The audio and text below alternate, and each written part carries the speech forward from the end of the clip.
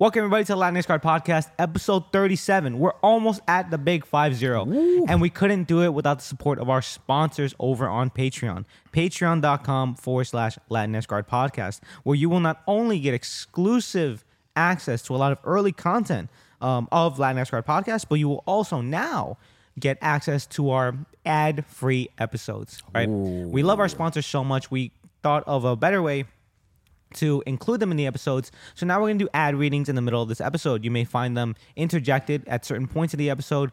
It's only to show our support for our sponsors who continue to keep this show thriving. If you would like ad-free content now, go to patreon.com/Latinx Card Podcast, where you will not only get early access to our episodes, such as the Fightcast episodes, which are doing great. We love doing them, but also ad-free content. All of the episodes will be uploaded without any of those pesky, annoying, we love you though ads. Okay.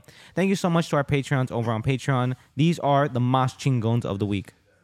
Shout out to the Mas Chingones. Shout out to Francis, creator of the Francis Sweep. He's going to win worlds with that technique. Shout outs to Nick Schaefer. ISS is already in theaters. Go see it right now. If you haven't seen it, stop watching the show. Go see it. Shout out to Anonymous User Number 1. He works for every single intelligence agency in America.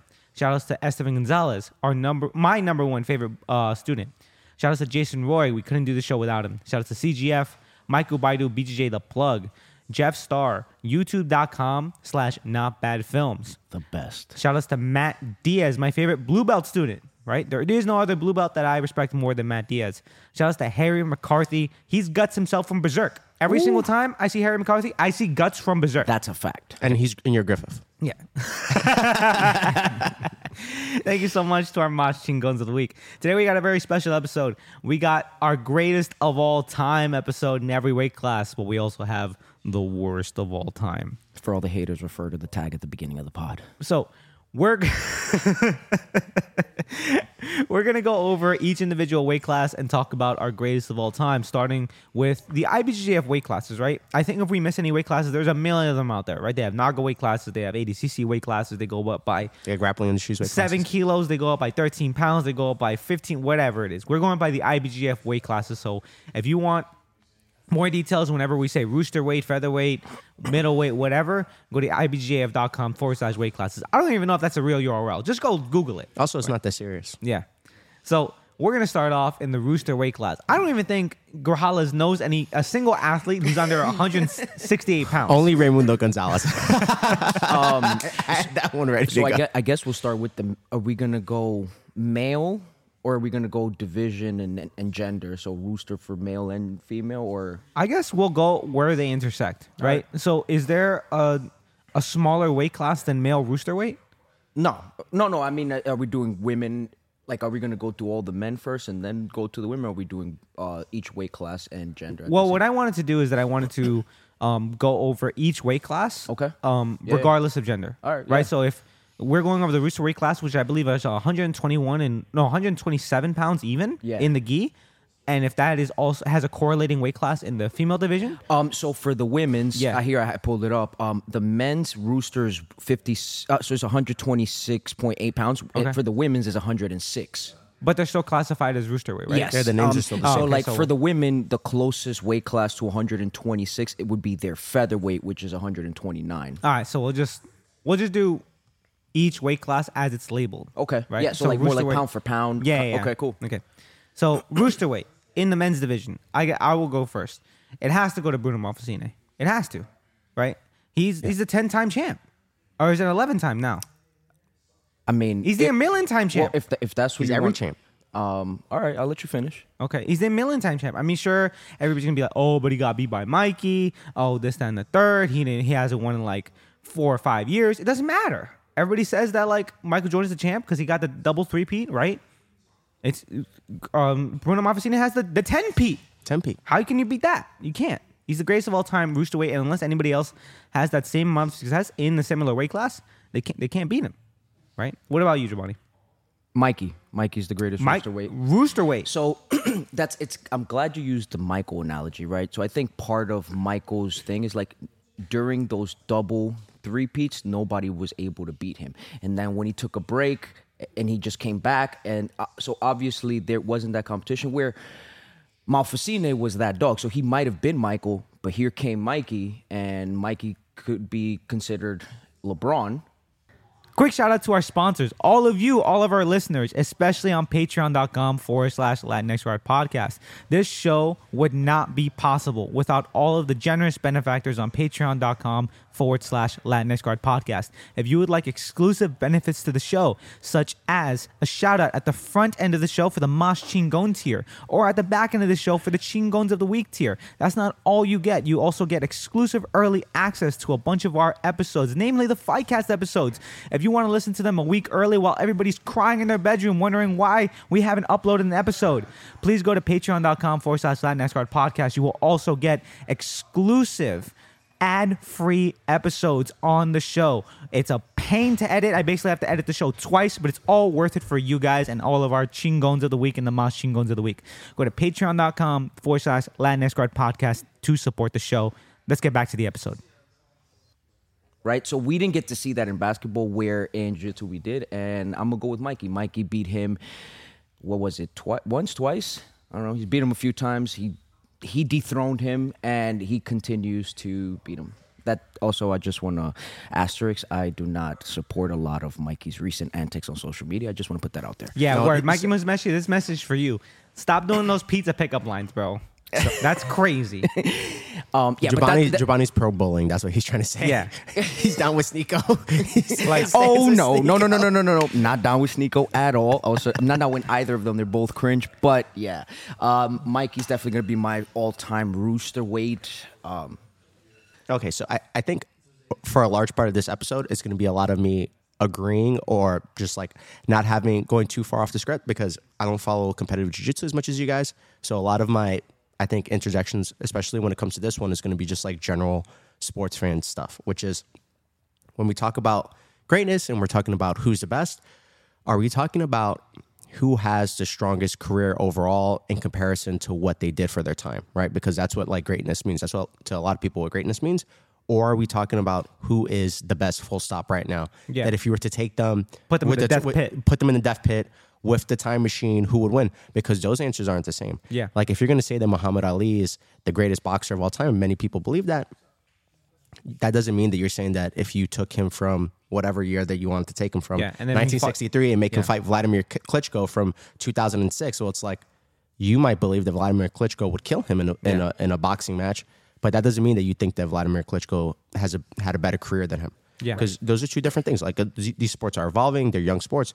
Strength and development has like gone through like massive innovations over like the last few decades, and so these questions are going to be different, even in this situation where you're comparing two people who have competed with each other and who are both contemporaries. Like historically, people aren't going to be like, oh, they were from different eras, because there's not that much of an age difference between them. But I think when it comes to greatness, like my definition of greatness is just like overall career strength. And when it comes to that, I'm going to have to say Bruno Malfacine, because I mean, he did it 10 times. And that doesn't mean that Michael Musumeci has to do it 10 times. For sure. But I definitely do think that it means more to do it for that long. yeah. Unless you're going to say that he was competing against a bunch of bums back then, because the smallest weight classes have the same problem that the biggest weight classes do, even though people don't want to believe it, which is when there's a smaller number of people, there's a lot more bums. And it's funny to be like, oh, the heavyweights are bums. They're a bunch of fat fucks. Look at them. They don't know how to do jiu-jitsu. They don't know how to do whatever. And then look at these guys who are like 115 pounds and be like, oh, technical, amazing, all this shit. And they're just a bunch of little tiny spazzes. And there's 10 of them. So it's like, well, if you can make if you weigh 118 pounds, you're one of the 15 best ones in the world, because there's not a lot of you. Yeah. But Yeah. I'll softly cast my vote for Malfacine. Okay. Very softly. So I also agree with Grajales. Like, there's two widely, I guess, contended definitions of like greatest of all time, where one of them is like who had the greatest career by far. And if you look at like some preposterous boxing records, like Julio Cesar Chavez, For sure. he's like 108-9 or some shit. But if you look at like the first 70 of his fights, they're like bar brawls. Right. They're like he was literally at like El Gran Pollo in like Tijuana, Mexico, and then he knocks some dude out who like threw He a beer knocked out bottle. the bouncer. Yeah, he knocked out the bouncer. That's it. Now he was 51-0, right? Yeah. So Hickson style. I mean, Hickson there's style. different times, right? The competition, the level was Exactly. the bar was much lower. But if you put Julio Cesar Chavez in the same ring as like Floyd Mayweather or who's the other guy? Clanello. No, not Canelo. He's a boxer. He kind of like got promoted under Floyd Mayweather. Oh, I think I know you're. Tank, they call him Tank. Tank Davis. Tank Davis, right? Yeah. If you put him in the same ring as Tank Davis, like who knows what might actually happen? Like, Tank Absolutely. Davis might actually smoke him, right? To a point Grajales made, right? Like we now have more information, strength and condition, Exactly. all these other things. Right? Exactly. And motherfucker, he was doing cocaine before fights, right? Yeah. So shout outs to him. Shout outs to El Gran Campeón Mexicano, right? Yeah. So if you put these two together in the Punjabi Death Pit, right, is that a measure of greatness, right? If you had the time machine and you had like the sensu bean and you threw them the sensu bean, like would they be able to like knock each other out? Who knows, sure. right? My personal definition is over the career, right? Yeah. Regardless of like the sustenance of the actual career, because I mean that's what builds up the entire like reputation of the sport. Yeah. Right. It's So also much easier to like. These things are all subjective, anyways. For but sure. it's more objective to say, okay, well, actually, if you look at that person compared to the contemporaries at that time, that's a much more easier argument to make than to do like the fantasy death battle where it's like, oh, well, you know, back then they didn't know about Right. the Mikey Lock. He would have been smoked and all these types of things. It's like, well, who knows? And I choose Mikey, but it's not like it was by far. I think part of the reason I do choose Mikey is because we were able to see that one-on-one versus like the GOAT and like who everybody would consider the person who could beat him. And like where in a lot of sports you don't see that, right? Like we never got to see Julio Cesar Chavez versus Tank or like Peyton Manning versus Patrick Mahomes, like Yeah. that kind of stuff. Or Fedor versus John Jones. Right. Yeah, word. So Yeah. like there is that level of like the what ifs. But no, I'm gonna choose Mikey. okay. So now we're gonna go on to the women's roosterweight division, right? Is it called roosterweight, the smallest weight class? Yes. Okay. They all have the same names, like relative to Yeah. each other. Great. So, quick break from our episode to give a shout out to our sponsor, you. If you would like to have your ad read on the Latinx Guard podcast, or if you know somebody else who would like to have an ad read on the Latinx Guard podcast, reach out to us on Instagram at Latinx Guard podcast. If you are a Patreon subscriber and you would like an extra shout out to the show, maybe a call out, maybe a super fight opportunity, please reach out to us at patreon.com/Latinx Guard podcast. We love all the support, but if you would like to have an extra 30 seconds on the pod dedicated specifically for you, go to patreon.com/Latinx Guard podcast and let's see what we can work out. This is kind of weird because up until what I just found out while I was researching this, up until 2016, they actually didn't have a roosterweight class, Yeah. right? They I had think light feather was the lightest, yeah, right? light feather. So this is actually kind of like a trick answer, but not really. Rikako Yuasa, right? The first Japanese world IBJJF world champion, right? She is a 4-time world champion in 2 different weight classes. Now, of course, that's because in 2015 she had to compete in the featherweight weight class, and then when the roosterweight weight class was invented, she went back to her natural weight class. So she was always fighting up, right? But she's a 4-time world champion, to the point where in, I believe, I have it right here, 2019, she was actually beaten and dethroned by Maisa Bastos. Now, this is where me and Giovanni are going to have a hate fest, right? Maybe. I don't know. So- you're making some valid points. I thought I was gonna hate Matt hard, but you're making valid points. Right. So Maisa Bastos has won that world championships for the past 3 years in that weight class, right? So currently, she is the queen of the roosterweights. But Rikako has 4 years, has the other year on her, right?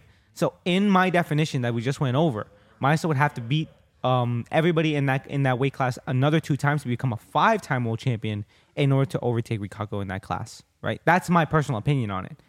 I think for right now, Rikako has that weight class on lock for at least another 2 years, and that's if Maisa manages. And I fully expect Maisa to do this. So I think in a previous episode I was like, Maisa's the queen. She's the next GOAT. I love Maisa. I trained with her once. She smacked me. She like pulled down my pants and spanked my bottoms. Right? Ray's It was going crazy. This is gonna have to be edited out. Okay, cut that out. I love Maisa because she did stuff to me. So You're bugging. I think Maisa Bastos is going to eventually overtake Rikako as the greatest of all time in that weight class, but it hasn't happened yet, right? I still think Rikako is the best roosterweight female grappler of all time. Damn, you made very valid and logical points, and I cannot take the irrational approach I would like to, because then we'd be here forever. I was gonna say Maisa was my rooster, and while I agree, I think for what you said and based on our previous weight class, but I'm gonna agree with you in Rikako being the rooster weight champ, especially because Maisa she has gone to Rooster and Light Feather, and I think Light Feather, I don't know, she's also, too small. She's too small, but like at the same time, she's also proven that Light Feather, she treats it just like Rooster weight. So for like I'm gonna put, I mean, spoiler, I'm gonna put Maisa as my favorite for the next weight class because I'm not gonna put her here. Whereas in Rikako, she's done a lot for the country of Japan and in the sport of jiu-jitsu. She's done for women in the sport of jiu-jitsu. So it would be unjust to not give her the greatest of all time. And like you said, right, the Rooster weight division was added 2016. You said, yeah. So that's very recent. So before that, she was like Maisa, right? But she's the OG. She was before, and she was competing with the bigger women because she was trying to put on for her people or whatever. So yeah, I'm gonna agree with Ray on that one. Mostly because there's another weight class I can put Maisa. So here's the thing: if we also we don't have to put in a time machine and For go sure. like Punjabi Death Pit. Just look at 2017. Maisa spanks Rikako, right? Oh, for sure. It's not a close competition. I think she scores like 4 points on her, I think, and then maintains that lead throughout the 10 minutes. It didn't end in submission, right? Yeah. But it was a very handed win. Like Maisa was very dominant in the entire match. So you can if you want to contradict what I'm saying and be like, no, Maisa literally beat world champion to take over the podium. Like, sure, that's a valid argument, but I'm just speaking pure numbers, number of championship rings. Rikako has it, right? And I'm sorry, I'm going to be a contrarian because I didn't remember what Rikako's name was like 5 minutes ago until Ray started talking. But I'm going to be a contrarian just because you guys aren't saying it. When a weight class comes out, in this case, like, oh, wake up, babe, they just dropped a new weight class because we just realized we have more than 3 people who can make it. Like we were talking about before with Bruno Malfacine. So they have a new weight class. These women who are fighting up in weight drop down, which is something that happens in these young combat sports, like Dominic Cruz, who is like a 135-pound weight champion. He was fighting at like 155 for like a lot of his earlier career because they didn't have 135, right? But anyways, my point is they have this new weight class. She comes out, she dominates, blah, blah, blah, blah, blah. It's like, yeah, that's cool. But also like, who was she dominating? Like the weight class just started. And in a lot of ways, I feel like it's unfair to weigh that like the parity from the time that vision first started to like later weight classes. It's kind of the same thing when you look at people, like if you're going to look at NBA champions and you're going to say, oh yeah, so-and-so Bill Russell, he had 10 titles in the 60s, blah, blah, blah. It's like, yeah, but if you look at if you look at what the NBA looked like in the 1960s, it's not the same as now. And that kind of goes to the whole like Punjabi Pit thing where it's like, well, Bill Russell wouldn't be the same now. But it's also like the league didn't have as much parity in the 1960s as it does now in the 2020s. And even though we're looking at much shorter timelines, I still think that rings extremely true for like a sport as young as jiu-jitsu is, where when this, they first have the weight class, they first start having these tournaments, it's like, oh yeah, the person who is like a little bit undersized for the next smallest weight class is winning, but just because she was winning, that's great. But I think the fact that when she first started going up against, the next generation, she's getting smoked or she's getting stunned or however you want to put it. I think that points to the fact that maybe we shouldn't count it as like a 1-for-1. Oh, she has 5 titles and this person has 3 titles. Ergo, 5 is better than 3. I don't really think that's how it works. I think that's how it works. 5 is better than 3. I agree to some extent, but for Rikako, I'm going to offer some pushback. She's not as active as she once was, and that's a fact, especially since COVID. And I know that I think she actively retired. She might have retired, right? And I think that is part of it. Like this is a younger athlete's game. But she did win gold at the ADCC trials in 2019. She won silver at the Worlds in 2019. She won gold in 2018. Yeah. It seems like her last competition was World 2019. So to the point about like right before the pandemic. Yeah. So like she was still able to, I guess, compete with the newer generation, but yeah, I think that it's harder to be able to keep up with a young sport like jiu-jitsu because it's growing at such a fast pace. You see a lot of like the buggy choke just came out like 2 years ago, or not that it came out, but it just became part of the meta like 2 years ago, and now you see it everywhere. Like the game is evolving so fast, and I think like where Ray, I think, made a lot of valid points is like what she's done from the beginning, I guess, of her black belt career. Like because she was competing outside, like she won worlds at brown belt as well. So she's not like she just came in here and just like started beating scrubs. Like she was just competing against whoever showed up. And I think because she's, I guess, an OG, and especially like the accolades are there, the time, and she was able to do it up until the moment that she stopped competing actively. I think that puts her above Maisa, especially because it's not like it's not like we're saying that. At least I'm not saying that Maisa. It's not Maisa versus Rikako here. It's like Maisa's still competing. She can be put in light featherweight. Like, great. So let's move on to the light featherweight weight class. Right. Everything I just said about 5 being greater than 3. Right. That we should look at the overall career, not at the individual person. I am going to contradict myself on my own podcast, right? Because my greatest of all time for the light featherweight class is Paulo Miao. He has steroid cheater. Infamous steroid cheat. By the way, Ray hates steroids and steroid cheaters. Wait, didn't Paulo only compete at light feather like twice? Yeah, and he actually won both times. Oh, God. 100% success rate. Right, now we gonna hate. So here's where the hate is, right? He won 2 times at both times that he competed at light featherweight, and one of those times he was rescinded, right? It got invalidated and he was disqualified for steroids. And we talked about this before, where you were like, "Oh, it doesn't count. You got to take it away. Yeah. It was Wait, invalidated." wasn't the second time a closeout? Yes, the second time was a closeout between him. No, wait, the third time was a closeout between him and his brother.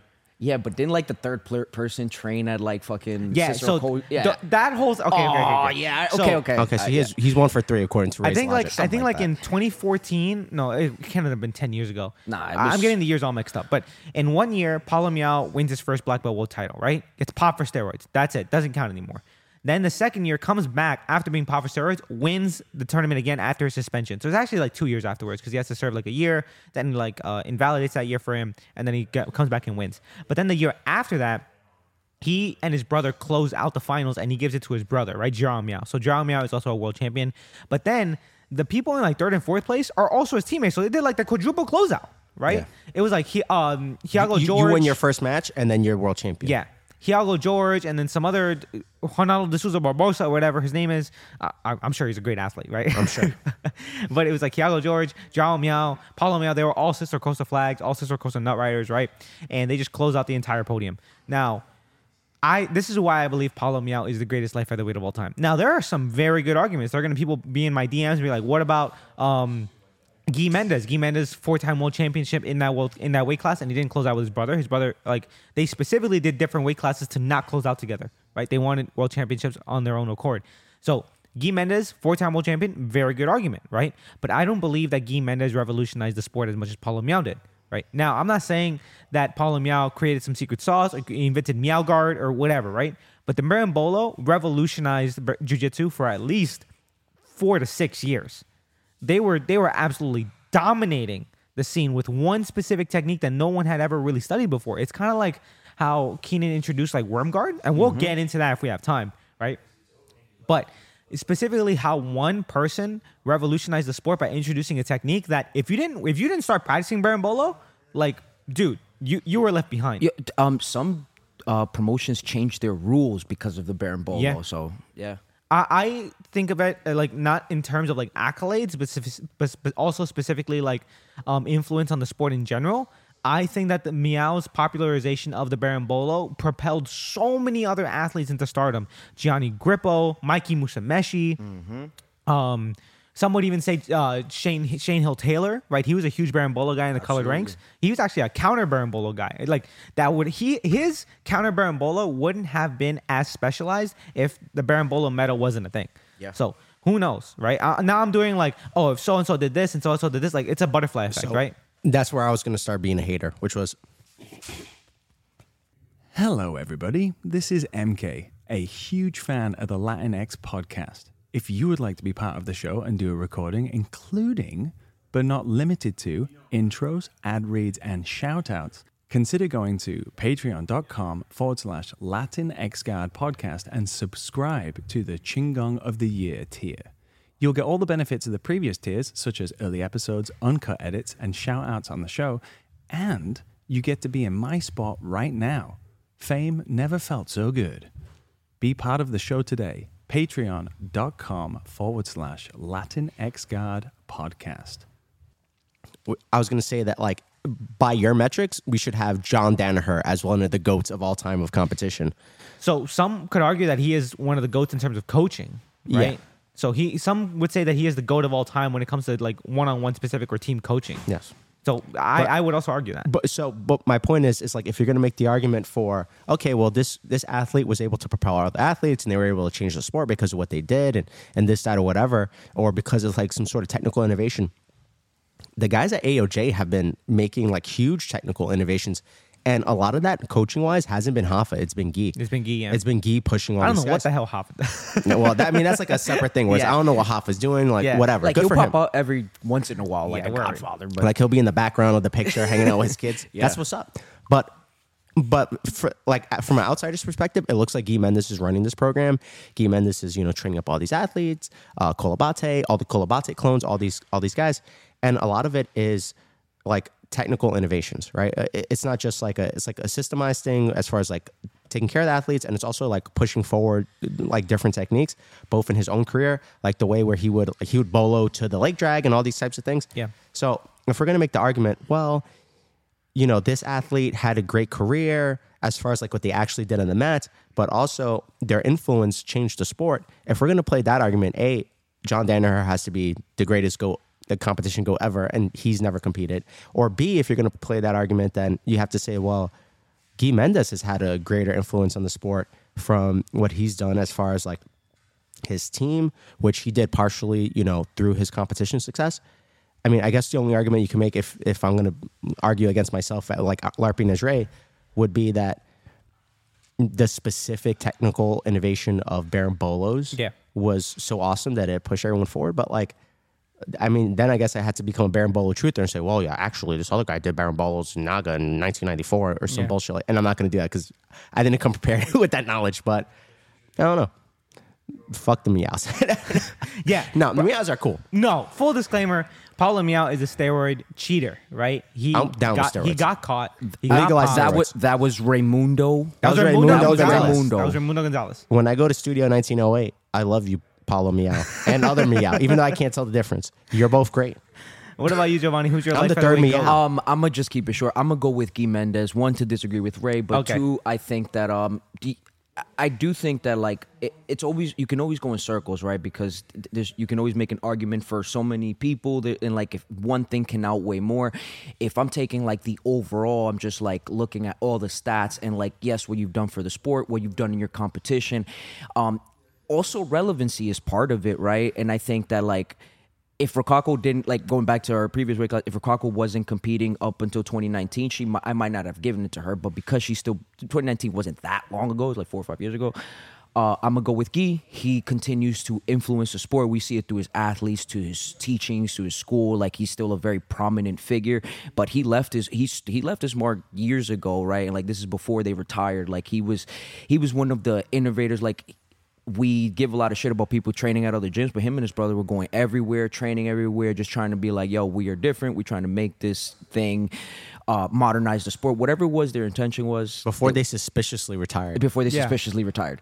I also want to preface that I do not encourage any substance abuse, especially in minors. But yeah, Guy Mendes, greatest light featherweight of all time, male. Now we're going to go into female light featherweights. My greatest of all time female light featherweight, and again, this is completely contradicting everything I said about like 5 being Well, you're greater just than going 3, back and forth. is Tammy Musameshi, right? She only has one world title, one gi world title to her name. I think she has like 2 no-gi world titles. I think it's something like that. Yeah. But Tammy Musameshi is my greatest of all time. Now, I'm also going to contradict what I said, whereas like she didn't make any great innovations to like the techniques. She also didn't like revolutionize the sport with like her attitude or She's like just a uke in Mike Musameshi's ankle lock videos. the reason why I'm giving her greatest of all time is because I think her story is very impressive, right? During the entire thing of her training camp in order to become a world champion, during her her actual like competition, she was a full-time lawyer, right? Yes. Now a lot of people believe that if you want to become a Brazilian Jiu-Jitsu World Championship champion, you have gotta to be a drop, bum. You got to be a bum. You got to be a gym rat, right? You got to eat chicken and rice every single day. You cannot have a professional career. You got to sleep on the mats. You cannot go to college. You have to give everything up to pursue Brazilian Jiu-Jitsu full time. And Tammy Musameshi proved that this is not true. She was in law school the entire time that she was training. She was a full-time lawyer, right? I think she was in law school and graduated and then also got a job to become a lawyer, which is a lot to do, right? Just for It's a lot of anybody stuff. like in real life. But on top of that, she also became a Brazilian Jiu-Jitsu world champion, right? So I think that it is a great story, something that is overlooked. So, and I think it's partially because she doesn't really talk about it that much. She's not like that much of an open person. I think like her Instagram following is very small, and I think she likes it that way. Yeah. And more power to her. right? But I think that's a very inspirational story that if you want to do something, just do it, right? Just do it. If you're like, no, I'd have to give up my wife and kids. No, I like my job as an engineer. Like, you can also do that and become a Brazilian Jiu-Jitsu world champion. And she didn't get popped for steroids. And she didn't get popped for steroids, right? Salute. Hey everybody, a quick break from the show to talk about one of our sponsors, Show Your Roll. If you're just starting out, get yourself a Show Your Roll gi. I honestly got my blue belt and purple belt instantaneously once I put on a Show Your Roll gi. That is showyourroll.com. Hey folks, this is Giovanni taking a break from our episode to shout out our sponsor, CMB. Thank you, CMB, for sponsoring our episodes. If you're looking for delicious coffee, for delicious food, for delicious everything, hit up CMB, located on 7th Street between A and B. Quick break from our episode. We humbly request that you pause this episode right where you are and go review us on Spotify or Apple Podcasts if you haven't already. Also, if you have, we'd love to hear what you think. Go to Instagram at Latin Escort Podcast and comment on our most recent post and tell us what you think about today's episode. Tell us what you think about all the episodes, whether you like or hate. We really appreciate all of the support that we get on any of our platforms. Again, please remember to rate this episode on Spotify and on Apple Podcasts, or leave us a comment on Instagram at Latin Escort Podcast. We truly appreciate all the engagement that we can get from you guys. Thank you so much. Back to the episode. So salute to Tammy Musumeci. What about you, Giovanni? Who's your female Light featherweight. I was about to contradict myself, but I'm gonna stick with Maisa. She's the greatest light featherweight of all time for all the reasons that we stated. She's won multiple world titles, relevant. I want to give a shout out to my runner-up being Michelle Nicolini. She's an OG. She's an 8-time world champion. Salute to them boobies. And Yeah, like, word. I was waiting for the thirst trap comment. Oh yeah, no, that's a fact. But like, in all seriousness, she definitely she was an OG of the sport. Like she was putting on for women in jiu-jitsu when they didn't have much of a voice. Like now, I know that's still a bit of a struggle, and the sport continues to grow. But back then it was a lot harder.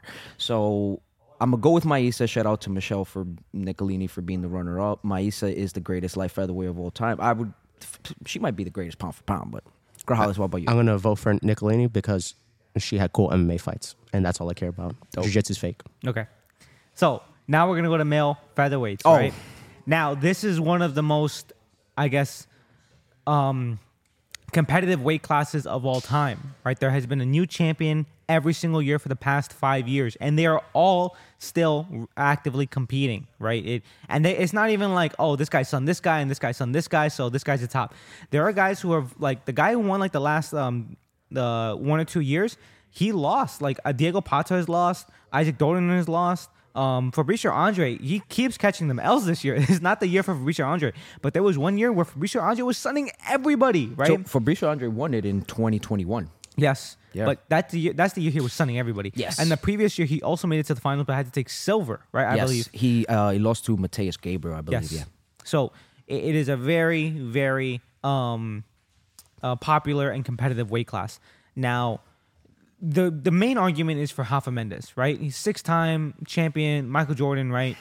But I'm going to contradict myself again. This is the Ray contradiction soundbite, right? There's no internal validity to Ray's decision matrix. So you're not choosing Hoffa? I'm not choosing Rafa. Oh, we got I beef. like this we one got the beef most. off the jump. Yeah, All right. it's literally. Let me sit up. It should just be Ray's favorite grapplers. Yeah, Ray's boy crushers. That's what it is. All right. Let's Ryan go. Gosling is my Tom Hardy's mine. So my greatest of all time Say it. featherweight grappler or featherweight competitor is Isaac Doderlin. Oh. Okay, not who I thought you were- you, bro. What are you talking about? Wait. Okay, that's not where I thought we were going. All right, These are the guys who I train with. let me put the clock down real quick. and he's cool. Wait, okay, so please explain yourself. So again, the whole thing with Tammy Musumeci, Isaac Doderlin has a great story, right? He has come so far and come up so short so many times. Facts. I think he said he competed in the World Championship like 9 times before he won, and he was thinking about quitting every single time afterwards. Now, at the time that he won, he was 29 years old. Like Grajales said in like a previous episode, what you come to a certain point as an athlete where you're like, there are only so many more times that I can do this, right? When you're Kolobate and you're 17 years old and you're a black belt, that I can literally do this forever. I'm immortal. I'm immortal, right? Like I have 12 shots to win the world title, and chances are within the next 5, I'm probably going to get it. Yeah. Right? Isaac Doderlin failed time and time and again, and I don't mean that as hate. I mean, he just did. He failed time and time and again to reach the top of the mountain. And one of his last shots, he did it, right? And he didn't go through punks, right? He submitted a lot of great talent. Like he beat Alex Sodre or Diego Sodre, one of the Sodre brothers, right? In the finals in a very like compelling comeback. Yeah. I think he was down 2 points, but he was up an advantage, and then he swept at the last possible minute and then took and snatched that victory right out of the He air. beat, I think, Samuel Nagai. He tapped out Samuel Nagai, Yeah, broke his foot. leading up to the finals. Yeah. That was a very That was a brutal ankle lock. Yeah. I mean, he broke his foot. He also like tapped out some other guy with a straight foot lock that was insane. I think it was another world champion. I don't know if it was Fabricio Andre. I don't know if it was Diego Pato, but it was a very impressive run to the world championship. Now I think that Isaac Dordelin has the gusto to do it one more time. But unfortunately last year he lost to Samuel Nagai, who avenged his loss via a crazy armbar. Yeah, It was an that was insane nice. armbar. But just for the story, right? The fact that he was already a father, he just had a kid earlier that year, and he was like, I'm not gonna give up. It was kind of like the Rocky, right? Where it was like a fighter who's coming out of his prime, and he doesn't know if he has one more title shot left in him. But at the end of the day, he does it, right? So Isaac Dordelin, my greatest of all time featherweight grappler. I was getting ready to shoot at you. I took the AK out, fucking grenade launcher. But I'm gonna put it away. I'm not gonna give it to Isaac because I still think that he's still competing. I feel like he still has some stuff to prove to be my GOAT. I don't want to give it to Hoffa because that would be what everybody else gives it to. So That's who I'm going to give it to. Yeah. So you know what? I'm actually gonna go all the way back. Who are you gonna give it to? This is crazy. So Ray's gave it to Isaac because Isaac had a fucked up story. By Ray's logic, he should give it to people for being ugly. He's like, yeah, this motherfucker was really ugly. He won. He came back from. He has no wrist. He had halitosis. He has halitosis, but he still became world champion. What the fuck? So I hold a lot of feelings about the featherweight weight class. It's the weight class I compete in. So I don't want to give it to anybody, but I'm gonna give it. I'm gonna give it to Giovanni Rosales. Yeah, I'm gonna give it to myself. Nah, I'm gonna give it to Hoffa just because of the accolades or whatever. You have to give it to Hoffa. Yeah, you kind of have not to. giving it to Hoffa. You have to just off the accolades and you have to be objective. I mean, and objectively speaking, he is probably the greatest. He has the greatest resume. He continued when was the last time he competed? And his influence is still seen today, right? Obviously, his brother as well, but He did it in gi and no gi. He beat what we were talking about earlier, right? Like part of it is who were you beating to win these titles? He was beating if He Hoffa beat was Cobrinha 18 times. if Hoffa wasn't around, we'd be talking about Cobrinha the way we do about Hoffa. Yeah. And however, whichever side you choose, at the end of the day, they're both great. But Hoffa proved that no matter who you put in front, he was going to beat him at that weight class. He was going out to Japan and making black belts look like white belts. He was dancing all over them, that kind of shit that you do at the gym. He was one of those kind of guys. He had a submission named after him, the Hafakanda. Yeah, Whenever you get this sub named after you, that's cool. Also, he had pretty good. He's not someone who competed a lot at Absolute. But I think he had one Absolute match. It was a super fight or something with Rodolfo or something like that, where he looked pretty good. He's a beast. He's nice. That's Yeah. it. So how about you? Even though Paulo Miao is my greatest of all time in light featherweight, even And though a steroid cheat. he literally got caught. He got caught. He got the USADA letter saying you failed the test. You failed. Yep. And we only have conspiracy theories about how Hoffa got the USADA letter, but then got it voided or whatever. You go back to Iceberg episode part 1, right? I still like Paulo Miao better than Hoffa Mendes, and I can't give it to Hoffa Mendes. And there's no logic. So you see, this is the lack of logic about this. So number one, Yeah. Paulo Miao, who's confirmed steroid cheat, Ray's GOAT. Rafa GOAT, Mendes, DQ, alleged steroid cheat, disqualified from being Ray's GOAT because his is alleged. Yeah, Doesn't make any sense. Grajales, did you want to say anything more about the male featherweight class? No, I already said it. It's Hoffa. Okay. So female featherweight class, right? This there is only one. There is only one. Will ever be one. I don't care if one person This is Ray's favorite person in the world. wins it. He's 12 going to get her times. to be on the episode of the podcast soon. Now I wouldn't say only because I have zero. I have negative a million IBJF World Championships, right? But it's Mackenzie Dern, two-time featherweight world champion in IBJF, but she's the greatest of all time. Why? Because of those bikini pics. That's it.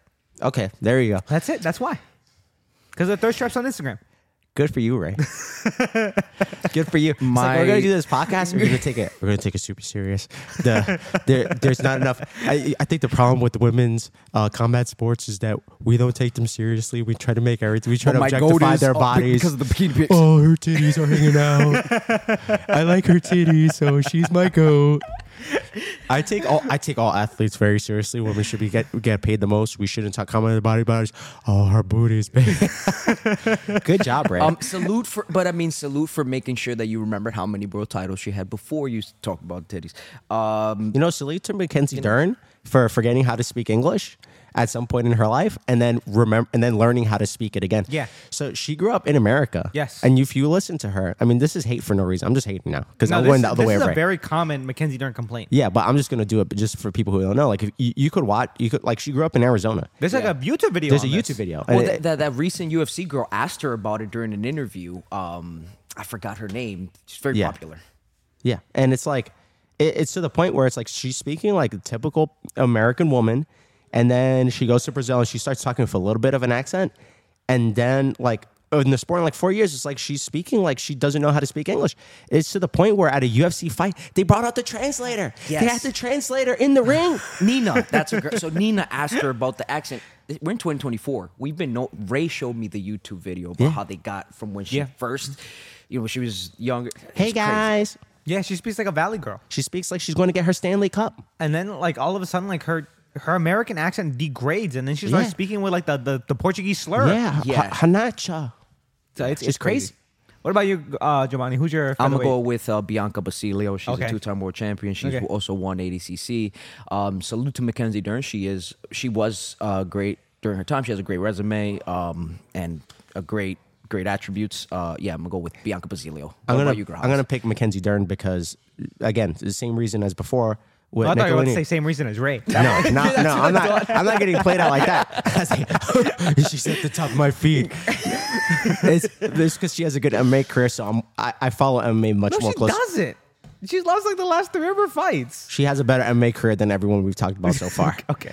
And I'm someone who I follow MMA much more closely than I follow jiu-jitsu, competitive jiu-jitsu, and so she just sticks out more to me. Also, she won one of those like.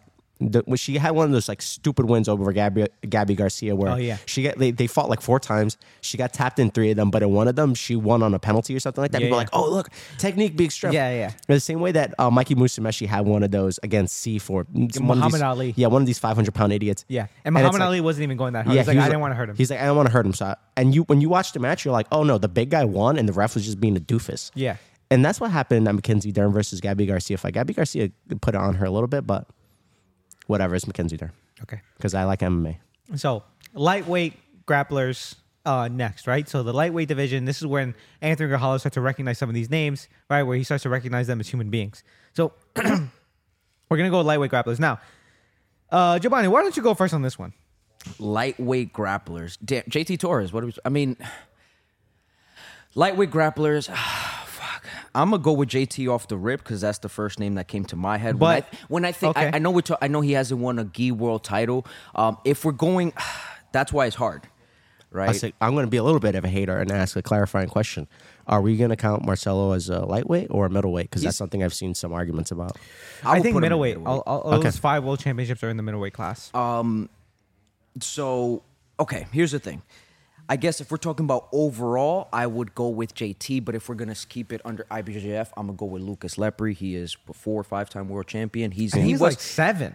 whatever Yeah, the case it's like is. a million. Yeah, so he was at one point just like the king of the lightweight. Like while every division, like the featherweight, Ray said, the last 5 years has been a different champion. Not lightweight division had the same one for like ever. That said, I'm gonna go with Lucas Lepre because of his resume, what he's done for the sport, and how he's like been a great representative of. He's out of Checkmate or Alliance. Oh, wait. Lucas Lepre, Lepre? yeah. I think he's out of Alliance. Yeah, so I mean, whatever flag he represents, he's done a good job at like when you He's done such a good job that Giovanni doesn't know. yeah, no, the no. flags. But like that, and that's how much, right? Because when you think of like big names like Lucas Lepre, right? He has a huge school. Yeah. I hear all the time people when they're out in wherever it is. I think it's like Georgia North or- Carolina. right. Or Yeah, something, something like that. It's in one of those states. And they're like, oh, I train in his gym. And it's like a gym in the quote unquote the middle of nowhere. That's my Right. bias as a native New Yorker. but it's like a massive fucking gym. Right. They have a great program. There's like hundreds of people on the mats in a place that's not associated with that type of thing. And like I'm sorry, but like for being around as long as he's been and to not have really heard negative, news like we hear about some of the top He wasn't in athletes. Iceberg episode 2. That's for what sure. I mean, right? So like I think he's also just been a great role model. So how can you not admire that, right? To be he's never been tested positive or caught, but to be a clean athlete, to kind of just be a lot of what we've spoken about plenty of times that we need more of in the sport. So yeah, he's gonna be my IBJJF GOAT. It has to be Lucas Lepre. What about you? So it's gonna be Lucas Lepre for you too, Gohan? Yeah, because I mean, like he's won for so long at just like you said, six times, yeah. Just like you said, this is where I start to recognize them as human beings at like a competitive weight class. It's not like the 103-pound emaciated baby weight class. It's not like the 500-pound fat lord weight class. Yeah. This is a weight class where there's a lot of people. Like when you look at the tournaments in general, this is when it starts to cluster up, and Yeah. this is when there's like, well, not at Black Belt Worlds because you have to qualify to get in, but at these non-qualified matches, like when you look at like Euros or whatever, these weight classes are massive. Yeah. And for him to be winning for that at that level for that long is incredibly impressive. Even if you were to look at him, and this is going to like my own biases, like looking at him doing absolute matches, because I just talked about all these guys, they do an absolute match against some fat guy who either is a bum or some guy who's not a bum who's just being nice to them. When you look at him doing a few absolute matches, he's like sunning those guys. It's not like he's winning by advantage. Like he's arm barring them. Like a few of the, like whenever they're trying to post a video of like actual black belts, like, like high level black belts winning these matches and be like, oh, look, technique rules all. Almost always it's Lucas Lepre, because he's one of the few guys who it's like, he was smaller. He was a lightweight beating up a guy who's like 400 pounds. And of course, that guy sucked, but he beat him. He didn't just score like a fake advantage on him and then kill the clock. Yeah. He tapped him out. And you know what? Shout out to him, because when people talk about training with him, this is another example. We're going to go to like the gym stories. I've heard a lot of people talk about training with him and being like, oh, he's like unreal. Like he's like not a human being. Matt Monster. He's Matt Monster. It's like every move he's doing is just like the regular move. It's just like, oh, he's doing perfect play jiu-jitsu. It's like he's the AI that figured out this is how you're supposed to do jiu-jitsu. He's and Big this Blue. And this is what I'm supposed to do. But when he's doing it to me, even though on tape it looks normal, it doesn't feel normal. It's like, I remember one person said that they were rolling with him and he passed this guy's guard with one hand and took out his phone out of his gi and answered it and was talking while he was armbarring him. Just like silly shit like that. Yeah. So, shout out to Lepre. I've also heard like this common folk legend about Lucas Lepre that he balloons up to like 190, like outside of competition. Right? So even though he competes at 168 in the gi, so he has to weigh in closer to around like 164 pounds. Yeah. I've heard that Lucas Lepre like balloons up to 190 like outside of competition, and that he just feels enormous on the mat. Right, like this guy does not feel like we've also had like these kind of like I guess observations about other like lightweight grapplers like JT Torres. People have told me that, I mean, not people, Giovanni has told me that he feels like the heaviest grappler, like top pressure that he's ever felt. I think I've to heard this Keenan day, say that yeah, too. now to this day, JT is probably one of the most densest people or the densest pressure I felt when somebody tries to pass my guard, for sure. So, I mean, it could just be a sense like they understand like top pressure really well and are able to like establish this through like the tension in their body, and They maybe got the Lucas Lepre- jiu-jitsu brain ridge that But- allows them to do stuff that's different. But I have also heard that Lucas Lepre just like it's like what's it called Patty the Batty, right? He just like has like an eating disorder and just like outside of the competition, he just like eats pizza like and chicken and burgers, right? Facts. Now my lightweight grappler or GOAT of all time, right? It's a tie. And it's a tie between two different fake. people. Ties And are fake. Well, that's funny because I had a tie for the next one. So I have to give it to my best friend, right? My real life best friend. We hang out all the time. Ty Rotolo. This is crazy. Wait, you He's giving it to 19 Ty? years old. He's not. Yeah. Oh, the 19-year-old is the GOAT already. Oh shit. How did he do that? So All right, please. it's because my best friend. That's why. He can't get into bars legally. How can he be the GOAT? And also we have to say he didn't win his Oh yeah. his world title in the most orthodox fashion, right? He didn't win it. That's how he won it. He won it by not winning it.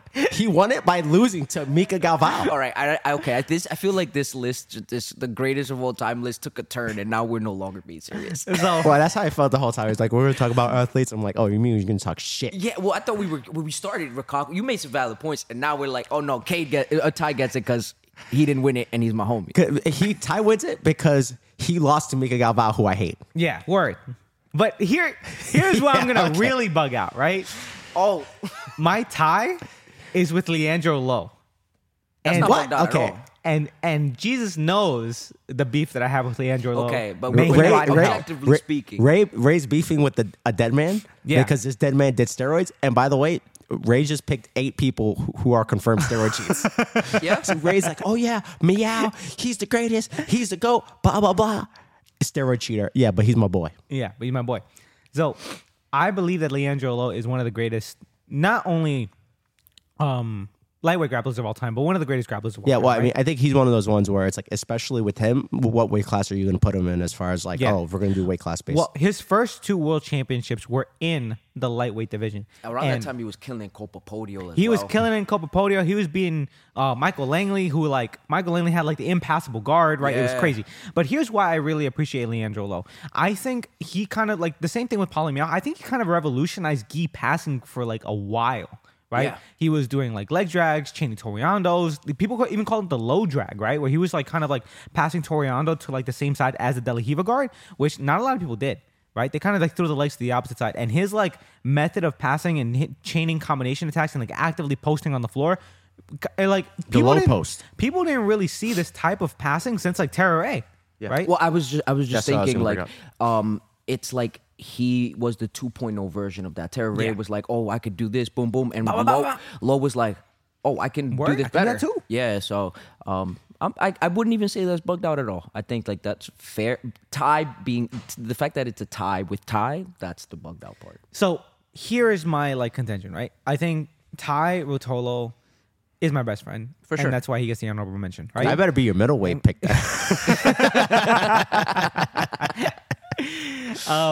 And I think that I think if we're giving like a more serious answer, right, and getting it out of the way, sorry, Ty Rotolo, I know you're my best friend. It has to be Leandro Lowe, right? So it's not really a tie, it's Leandro Lowe.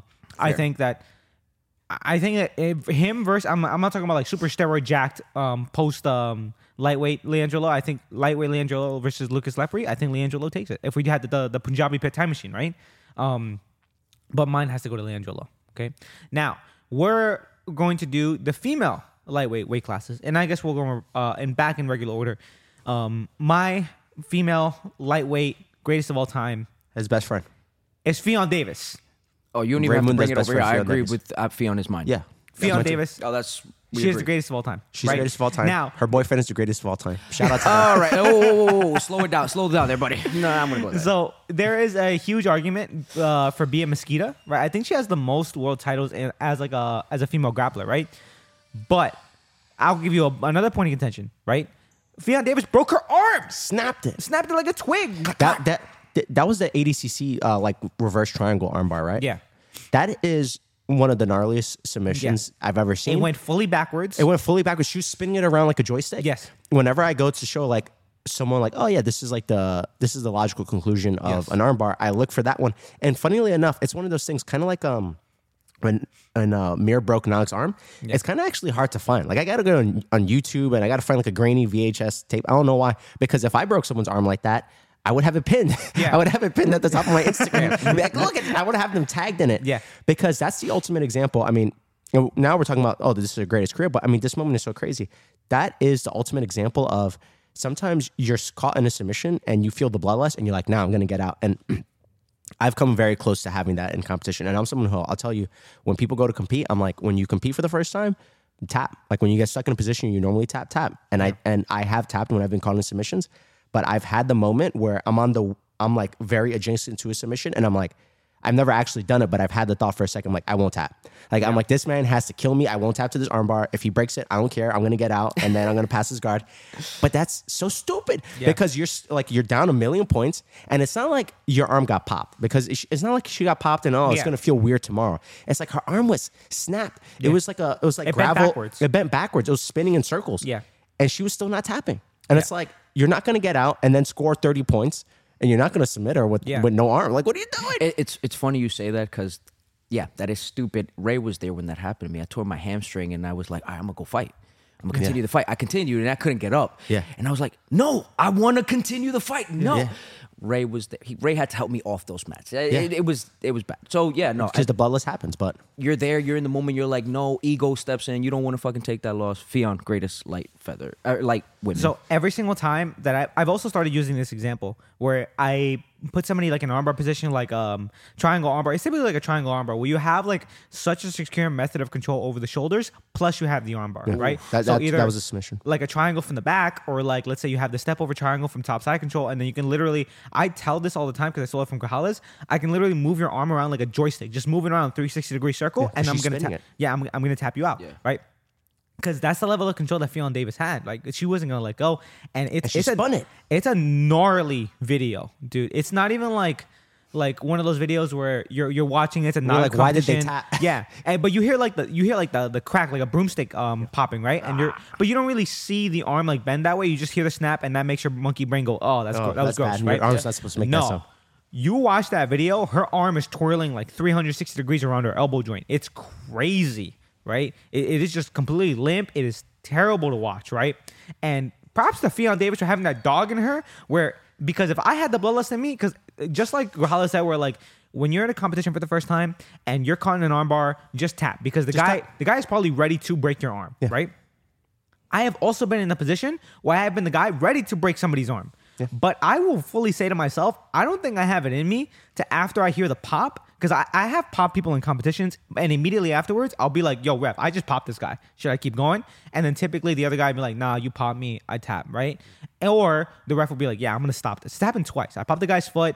I look at the ref, and he goes, you didn't tap. But the other guy was like, nah, I'm not getting out of this. Plus, you're only going to pop me again, right? So he's like, nah, I actually tap.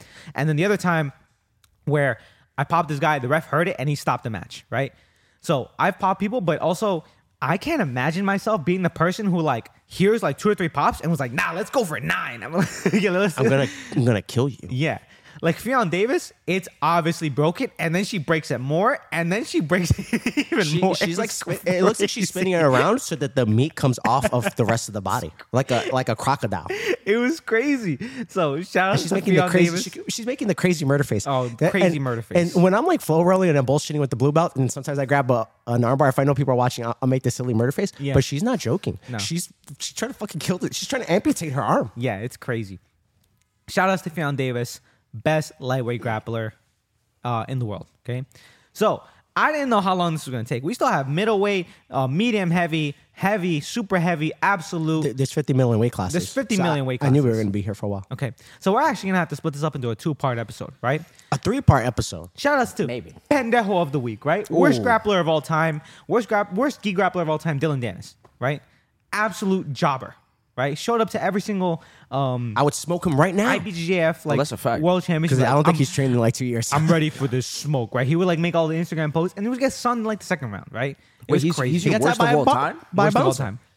You got tapped by the Kmart like a security guard, bro. He got tapped by some guy who did the trial class. We might have to give him Pendejo of the month or some shit. All right, so Pendejo of the Week when it comes to gi athletes, Dylan Dennis. It was terrible. Okay. Shout out to all our sponsors. If you're listening to this on Spotify or Apple Podcasts, this should be the first episode we have ad reads. Thank you so much to our sponsors, CMB Cafe and ShoryWorld.com. Thank you so much to our patrons on Patreon. Thank you to the Chingones of the Week, the backbones of the show. We would not have the show without the Chingones of the Week. Mas Chingones, we still love you. That's why we put you at the front of the show. If you would like exclusive access to a lot of our content, go to patreon.com. /Latinx Guard Podcast. If you would like to become a Chingon or a Mas Chingon of the Week, so your name is read at the beginning of the show, go to patreon.com /Latinx Guard Podcast. Shout out to Tim Watson, Jeremy Bryan, Kitach Fong, Alex Bez, Big Leo BJJ, Michael Constantiner, Ellen Chang, Millen Patel, Oscar Little Cruz, Conga Man, Vanzetti, and John Bronzo. Thank you so much for sponsoring the show. Thank you to everybody for listening. Please rate us on Spotify and on Apple Podcast. Leave us 5 stars. Anything less than 5 stars, we're coming for your stupid ass. That's it. Right? Gabriel Souza, congratulations on your girlfriend. Congratulations, sir. Oh, congratulations on your more greatest of recent all win and Fion. They went out to the ADXC and they killed it out there. It was cute. It's like Perfect. the cage thing. Yeah. Perfect. Thank you so much for listening to the show. Episode 37 signing off. Bye.